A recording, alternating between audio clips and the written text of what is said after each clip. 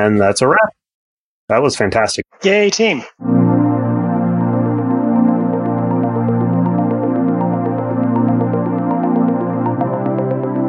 Brought to you by iland, this is the CloudBytes Podcast, where we've brought together a panel of opinionated cloud customers, providers, and analysts to discuss topics related to how clouds are built, marketed, and consumed.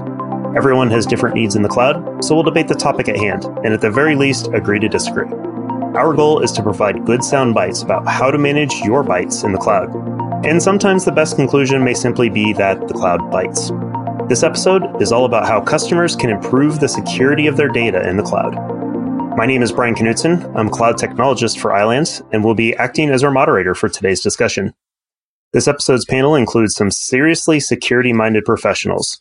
Let's start by having each of our panelists quickly introduce themselves with their current role and a soundbite of their initial thoughts about what is important when considering the security features customers should look for in their cloud providers. Hello, everybody. My name is Chris Williams, and I am a multi-cloud consultant working for Worldwide Technology. I help our customers design, build, and create a governance wrapper around their multi-cloud solutions, leveraging both public and private clouds, and helping them to use it more effectively from several pillars, including security, which is what we're going to talk about today. And my initial thought on security in the cloud is I will die on the hill that I can build a public cloud more secure than you could ever do in private. A high bar to start with. Great. My name is Trevor Pott. I am technical security lead at Juniper Networks. My life basically involves attempting to explain complex technologies to various different target audiences, drawing on a lifetime of being a systems administrator to hopefully help me explain it in direct opposition to some of the other opinions that you will have here. I believe that while it is possible to make a more secure public cloud than anything you could build privately, it is based on trusting a public cloud provider, and that is something I find very hard. The gauntlet has been thrown. Have at you, sir. My name is Tom Hollingsworth. I am a networking analyst for Gestalt IT, as well as an event lead for Tech Field Day. I like to wax intellectual about a variety of technical subjects. Security is kind of one of my favorite hats to wear. And I would argue that no matter how secure your cloud is, you are one stupid user away from a very bad day. Amen. So concentrating your security posture on solving the protein robot problem is where most of your effort should go. Excellent. This is going to be a lively topic. So thank you all for joining me. Customers have historically feared the cloud due to their lack of control, particularly when it came to security. But like everything in the InfoSec space, what cloud providers can provide to customers has evolved over the years. The challenges of shared responsibility and numerous options that may or may not be built in still require customers to be thoughtful about what and how things are created and secured. So clearly security is top of mind in any data center implementation these days. Chris, in your work with customers, are they viewing the cloud as more, less, or equally secure as the on-premises implementations? So, as any good consultant or architect will tell you, the answer is always it depends. So it depends upon a number of things. It depends on the type of cloud that you're choosing and what you're trying to do with it. It depends upon the actual customer themselves, their level of cloud maturity and what points they want to leverage. And it depends upon their understanding, i.e. how good they are at whichever particular cloud they're looking at. Since I spend most of my time in the quote-unquote multi-cloud public cloud area, I'm going to speak to that specifically. The shared security model is a model that the public cloud providers want everybody to pay attention to when we're talking about security. And what the shared security model states is that there are roles and responsibilities and layers that the public cloud itself is responsible for. Then there's the layer that the customer is responsible for. And having a bright line delineation between those two layers of responsibility and understanding what your piece of it is paramount to being able to leverage and fully implement a cloud. So the example is this. A public cloud provider takes care of the hardware. They will destroy disks for you. They will keep their switches and their routers revved up and firmwared. They will prevent DDoS attacks on your infrastructure. But If you have a web server and on index.html you have the username and password and the shared secret key for your entire environment, then it doesn't matter what they've done. You will be breached. You will lose your data. So when I say that I'll die on the hill of a public cloud being more secure, it's with the understanding that you do have a customer that understands that bright line delineation, the layers of responsibility in the shared security model. I don't have to worry about revving up my firmware on my switches, but I have to make sure that I do pen tests. I have to make sure that I have secure code. I have to make sure that I have minimized my approach footprint, that I've minimized the number of, that I don't have SSH open to the world. There's a laundry list of security issues that you still have, but it's not nearly as long as the laundry list of security issues that you have to address in a private environment. It's still a checklist, and you still have to tick off all of the boxes. And that number of boxes grows exponentially every day. And there's people out there constantly trying to find new and innovative 0 days to hack into your environment. But you will have less things to worry about in a cloud. Now, that being said, there's an asterisk next to everything that we say. We always have to do our due diligence, but then there are the unknown unknowns of what we deal with. So that's my opinion of that. Chris, I've got a quick question for you. The perception that the cloud is more secure, is that coming from the fact that a lot of people are starting to embrace cloud governance models that basically force them to justify their security? So it forces them to examine things and kind of understand why they do things the way they do. And if those don't translate well into a cloud environment, to refactor that. Can you give me an example? Well, so for example, maybe you're an organization that was fairly lax on user security for years. And now that you're transitioning things to a cloud model, maybe there's a governance policy that says that all user accounts need to have two-factor authentication. Right. Okay. And this is not something you've had to deal with before, but you can't use the service without using that particular security control. And so you've essentially become more secure by default, but not because of your choice, but because a governance model has forced you to do that. Yes. So if you have a lax security model and then you create a VPC or a VNet and then, have a tunnel up to another environment and you've extended your lax security model, then you will be equally as vulnerable in the new environment. So in the example that you're using of, adding multi-factor authentication, in my experience, you don't have to force the regular users. So like your administrator that has console access, you can force MFA onto them. If you are leveraging a SaaS environment or an IaaS environment that doesn't have that layer of enforcement, then you can still bake in your vulnerabilities. But to your point, yes, if you do layer a governance factor for the particular type of user, then you can by default increase the security. But that's not a good way to do it. I wouldn't simply rely on somebody else's best practices when what you really need is a holistic review of your own security protocols and a review of your own environment to make sure that your own shop is in order. What I find interesting in all of this is that I think the three of us agree on more or less the specific details, but we differ greatly in our interpretation. Stripping away all the MBAEs and buzzwords here, the argument for cloud boils down to clouds are more secure by default, and because most individuals and organizations simply leave the defaults as they are, your implementation of whatever it is you try to do in a cloud is likely to suck less. Now, this has a couple of consequences. First, what we are all pointedly avoiding saying here is the on-premises vendors haven't done their jobs of providing secure defaults. So this really isn't a question of the public cloud infrastructure is inherently more secure. It's basically that the public cloud infrastructure has teams of people whose job it is to continually secure it and continually develop new secure defaults. They effectively have large operations and security teams that are trying their darndest to secure the thing for which they are responsible, and we all benefit from that expertise and effort. Hooray. However, there is a flip side. You are trusting not just in those defaults and that expertise and et cetera and so forth, but also you must then trust that cloud provider's entire supply chain, because that realistically is a factor in everything you're doing. And you have to trust the regulatory and governmental environment in which those cloud providers operate. For an American organization, for example, trusting an American cloud provider isn't really a big deal because you're both subject to the same laws. This can be a different consideration for an organization that isn't based in the US or has offices elsewhere that are subject to other laws. And we have seen this play out at scale in some pretty interesting legal gymnastics between, for example, the European Union and the US.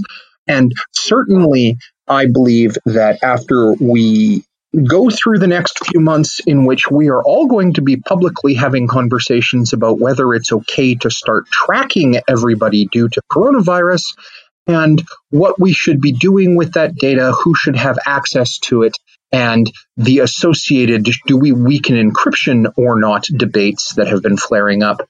This puts the concept of trusting a cloud provider and their suppliers and the legal and regulatory environments in which the cloud providers and all of their suppliers operate into question.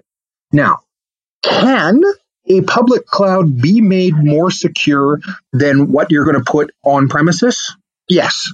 I think that if you use the right approaches, specifically, don't trust your public cloud provider, make sure you encrypt absolutely everything and that you retain control over every bit of data and that they cannot see it, fine. But this requires that you then have an awareness of what your security situation actually is. You regularly audit it, you regularly test it, and you are constantly bearing in mind the need to exert your own control over your own data and especially your own networking and communications. Hey, public cloud can be a very good thing in that scenario, but it is not push button receive security. And that has to be something that we get out there and make as a message, because it's no more a road to easy IT than on-premises security is. And if we fall into that trap, if we simply allow that public cloud provider to cause us to turn our brains off, then we've just reinvented the same problem. Yeah, I think that's a great way to summarize it, is that, you need to have a security focus as a customer, no matter where you live, because at some level you have to consider that all your bases are covered, because you are the only ones that know how to cover all the bases for the data that you own. Now, some parts of it may be easier because you can, assuming you trust a cloud provider that you choose, will cover some elements of it, but that doesn't mean that you need to take your foot off the gas any more than you would on premises. To that end, Tom, are there any notable things that cloud providers are doing to improve security for their customers, not just at that level where they have responsibility in the shared responsibility model, but maybe providing things to make it easier for the customer above that line? And kind of on the flip side of that, are there any particularly precarious security situations that customers should be looking out for? Oh, this is like a giant can of worms, realistically speaking, because I feel like, kind of to Trevor's point, cloud providers are going to do the minimum necessary to remove liability and keep customers. And so it's constantly, maybe not a shell game necessarily, but it's a whack-a-mole. So when something comes up, we got to patch it. When a problem starts coming up that's frequent enough that your name gets associated with it, we have to patch or create a solution for that so that it doesn't come up. And all I have to do is say Amazon S3 open buckets, you know exactly what I'm talking about. How many data breaches have we seen in the last, 5-6 years that have come because people misconfigured the permissions on a bucket? Okay, well, the bucket's encrypted by default. Open S3 buckets everywhere. Yeah. So how are cloud providers fixing this? Oh, well, that's easy. Well, we have tools that will let you see if they're doing that. Well, you still have to run the tools. So, do we need to take the next step to say, okay, well, all the buckets are not writable by everybody by default, or readable by everybody by default, until you go in and you explicitly do this. I think what cloud providers are starting to get right is that they have to take the most impermissive security policies from the start. Lock it down, make it so that only these two things can talk, or that you have to explicitly whitelist things to talk. I'm sorry, but I really have to jump in exactly here because it's too good an opportunity. But here's the thing.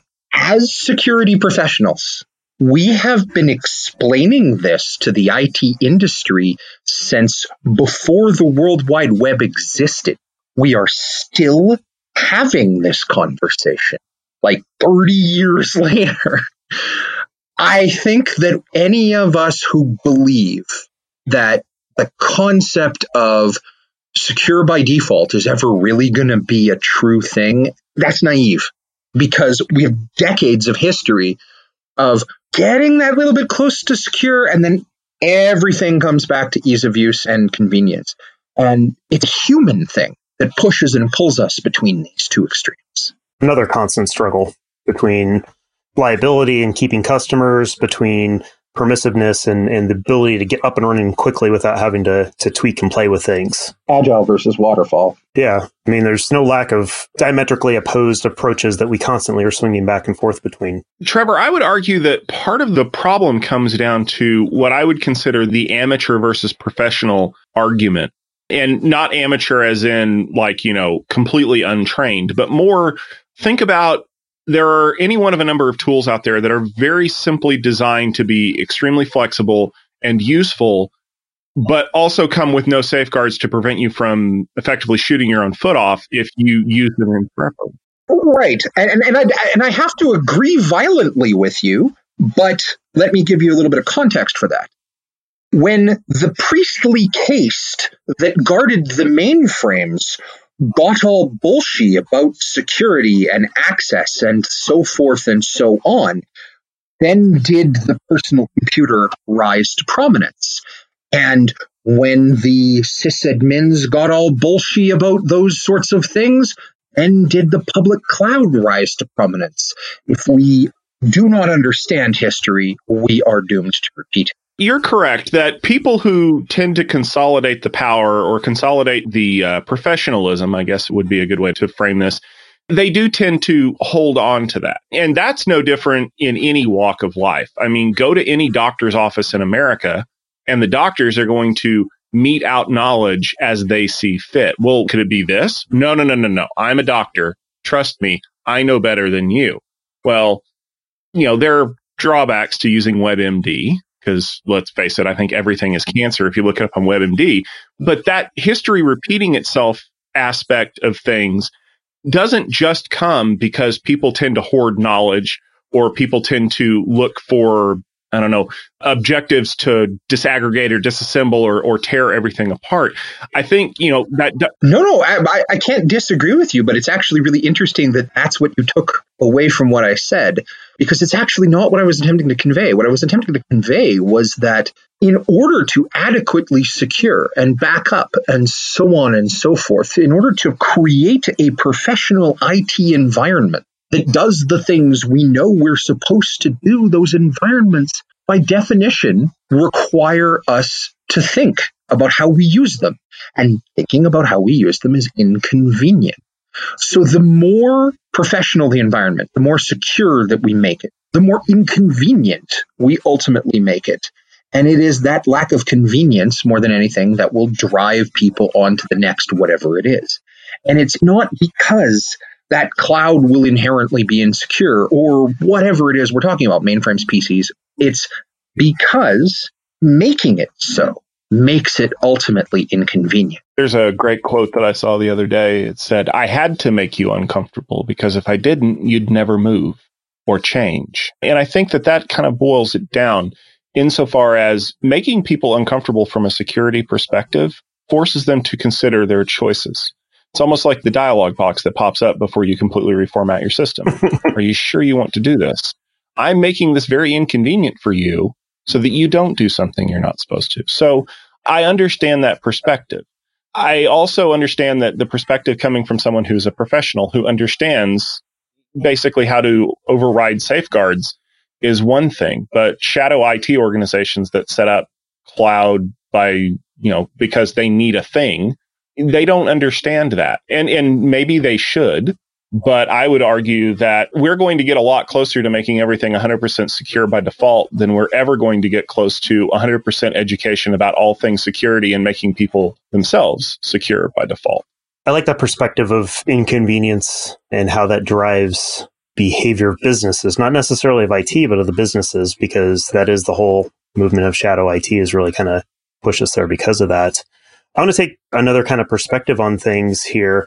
One thing here at iland that we've seen with our DR as a service customers, those customers that are using us to fail over in the case of a disaster, we have security tools that are built in that give that customer more power, kind of, again, above that line of where the security model says that we stop and they start, trying to enable them better. And we've actually had customers who will fail over and run those vulnerability scans and find things that their on-premises tools aren't finding.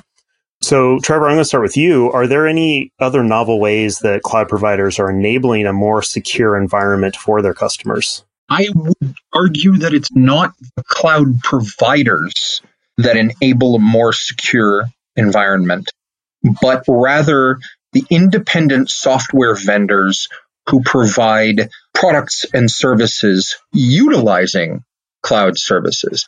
And this, I think, goes back to that professional argument. If you know what you're doing, then you can use the cloud in a very secure way and use it to provide very secure services that you simply can't do in an on-premises setup. You're not going to go build your own global content delivery network, for example. But I think that a lot of what works for one organization may not necessarily work for the next. And I know that this is essentially heresy to most IT practitioners, but people are different. Organizations are different. Personalities change. Cultures change.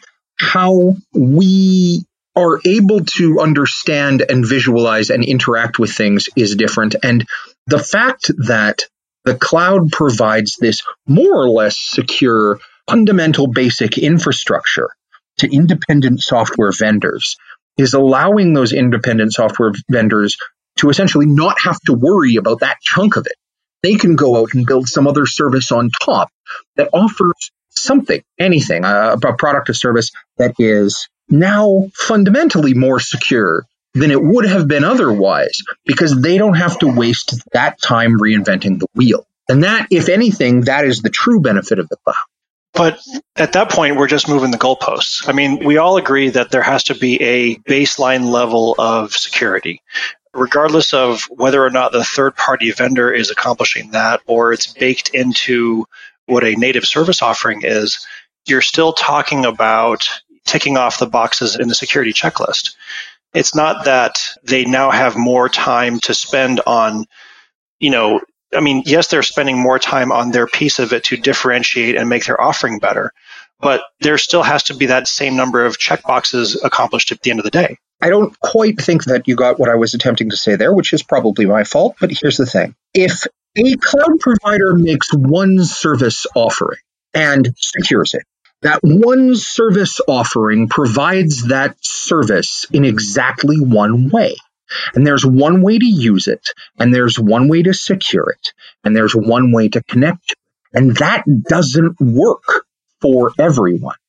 But with the fundamental infrastructure being secured, you can now have all these ISVs come in and do that thing in a slightly different way, and each choosing a different balance between where they're focusing on security, where they're focusing on convenience, how they're going to allow interoperation, etc. And it is the very fact that you now have these 15 different ways to approach this problem, each slightly different, but each more secure than those same 15 ways would have been on premises, because the underlying infrastructure is secure. That's moving us forward. But they are more secure because the fundamental underlying infrastructure is genericized. They're all starting at the same starting point, right? Because the fundamental underlying infrastructure meets a minimum security standard. It's not really that it's genericized that matters. It's just simply that this is a portion of the equation that they didn't have to worry about. And so you're going to go to different cloud providers and say, well, okay, this cloud provider over here, because they are using VMware and because this one over here is using VMware, they're equally secure. That's not really it. I mean, you can achieve that same level of security, for example, if the underlying hypervisor is KVM. There could be significant differences between the implementations provided by those cloud providers. But if what they're doing is ultimately providing an infrastructure that meets this minimum level of security, that whole chunk right up to that point just isn't something the ISV has to worry about anymore. And that's the thing. Not necessarily that it's generic or portable between the different vendors, but just that they solved the security problem up to X.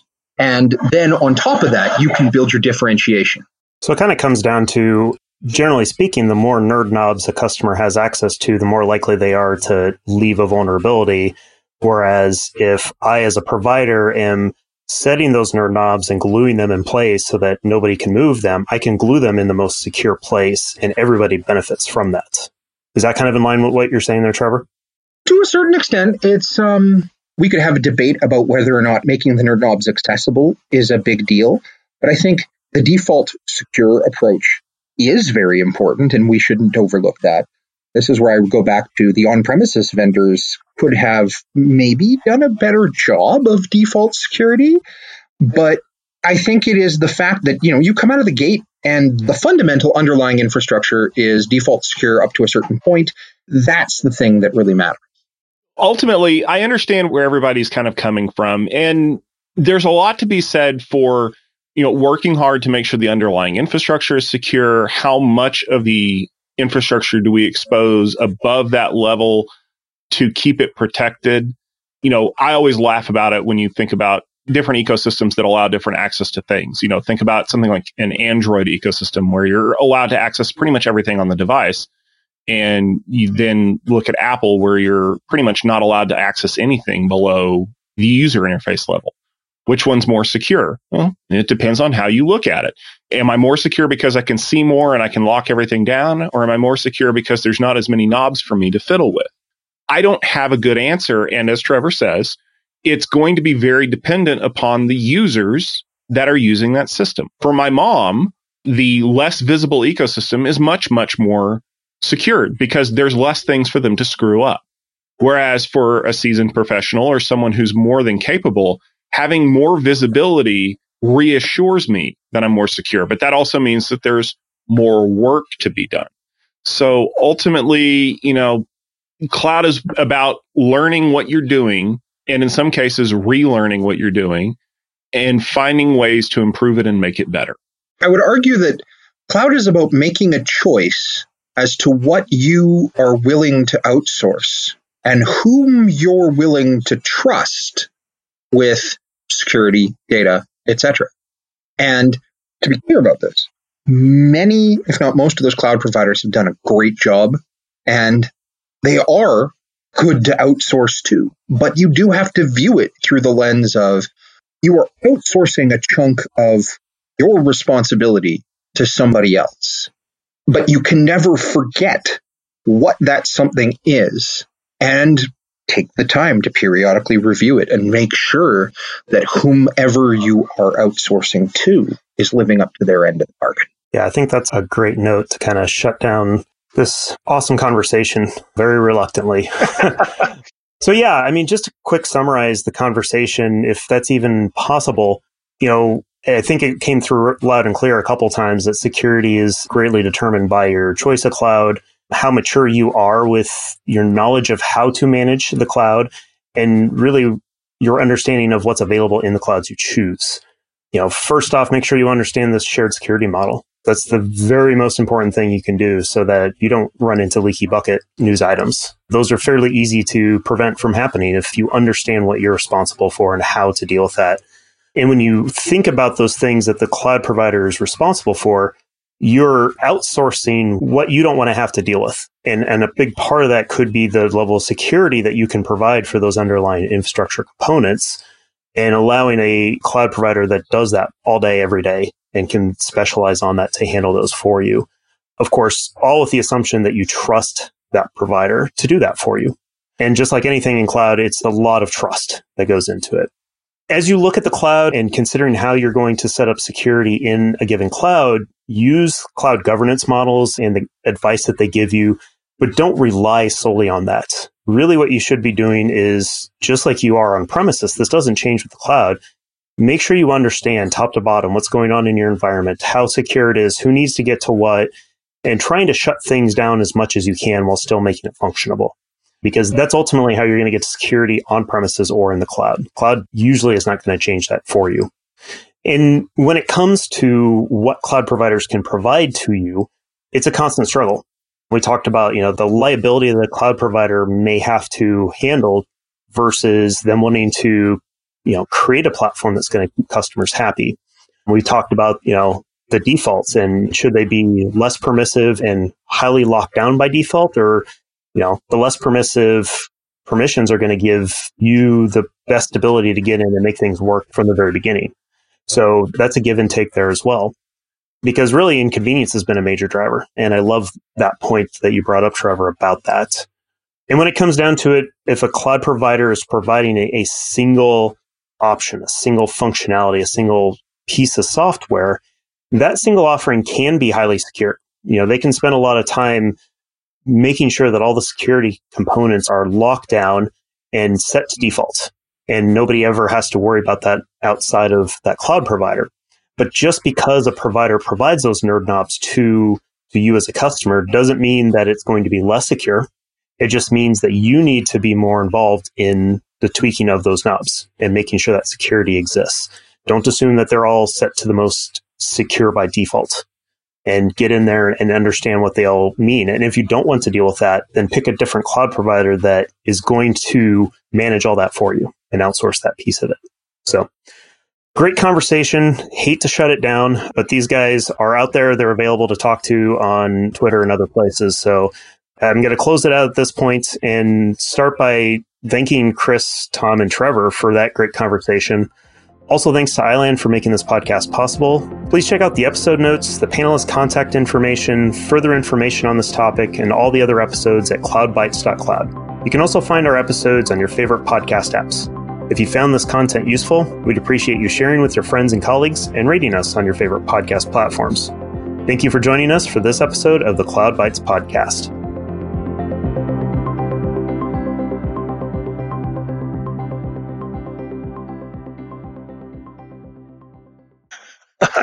I don't want to know. I don't want to know pandemic, quarantine, interfamilial issues other than my own.